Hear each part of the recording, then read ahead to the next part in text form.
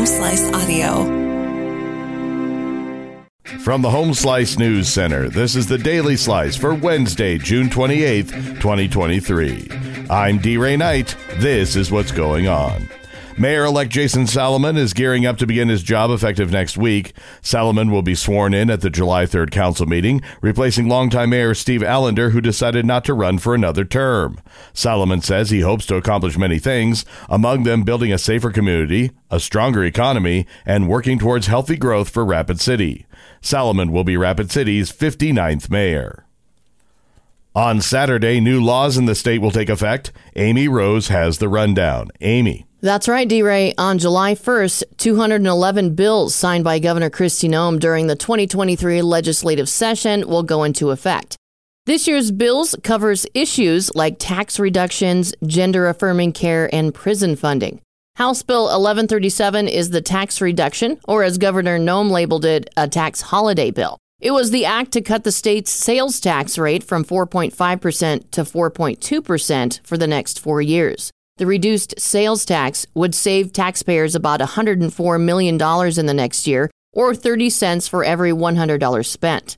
Another law that goes into effect is House Bill 1080, which is an act to prohibit certain medical and surgical intervention on minor patients. Dubbed the Help Not Harm, it would prohibit the use of puberty blockers, the prescription of cross-sex hormones, and gender-affirming surgeries for minors.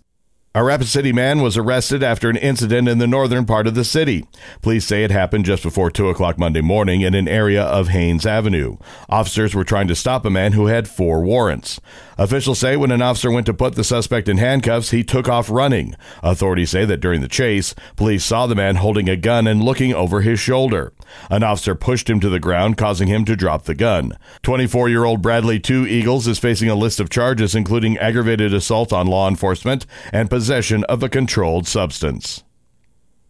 In national and international news, the U.S. Supreme Court has shot down a legal theory that could have changed the way elections are run across the country, but the court has left the door open to more limited challenges that could increase its role in deciding voting disputes during the 2024 presidential election. The court's 6-3 ruling Tuesday killed the most extreme version of the so-called independent state legislature theory, which holds that legislators have absolute power in setting the rules of federal elections. But the court didn't settle the question of when state courts need to stay out of federal elections. That issue may only get resolved in a last-minute challenge during the presidential election. Economists have been saying that we are headed for a recession, but it hasn't happened yet. Amy Rose has more.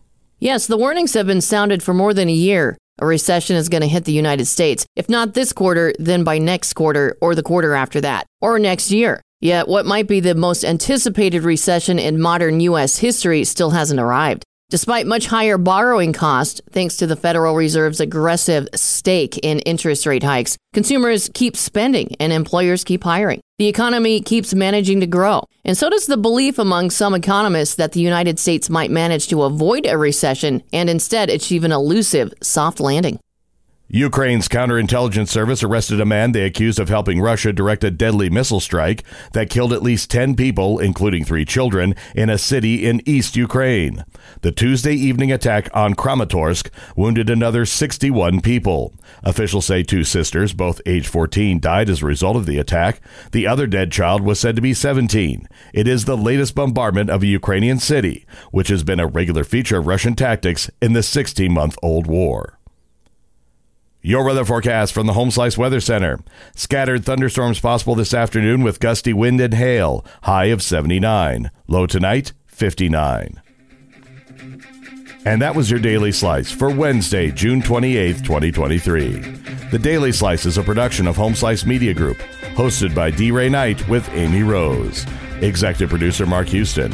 Engineered by Chris Jacquez. I'm D-Ray Knight. Have a great day.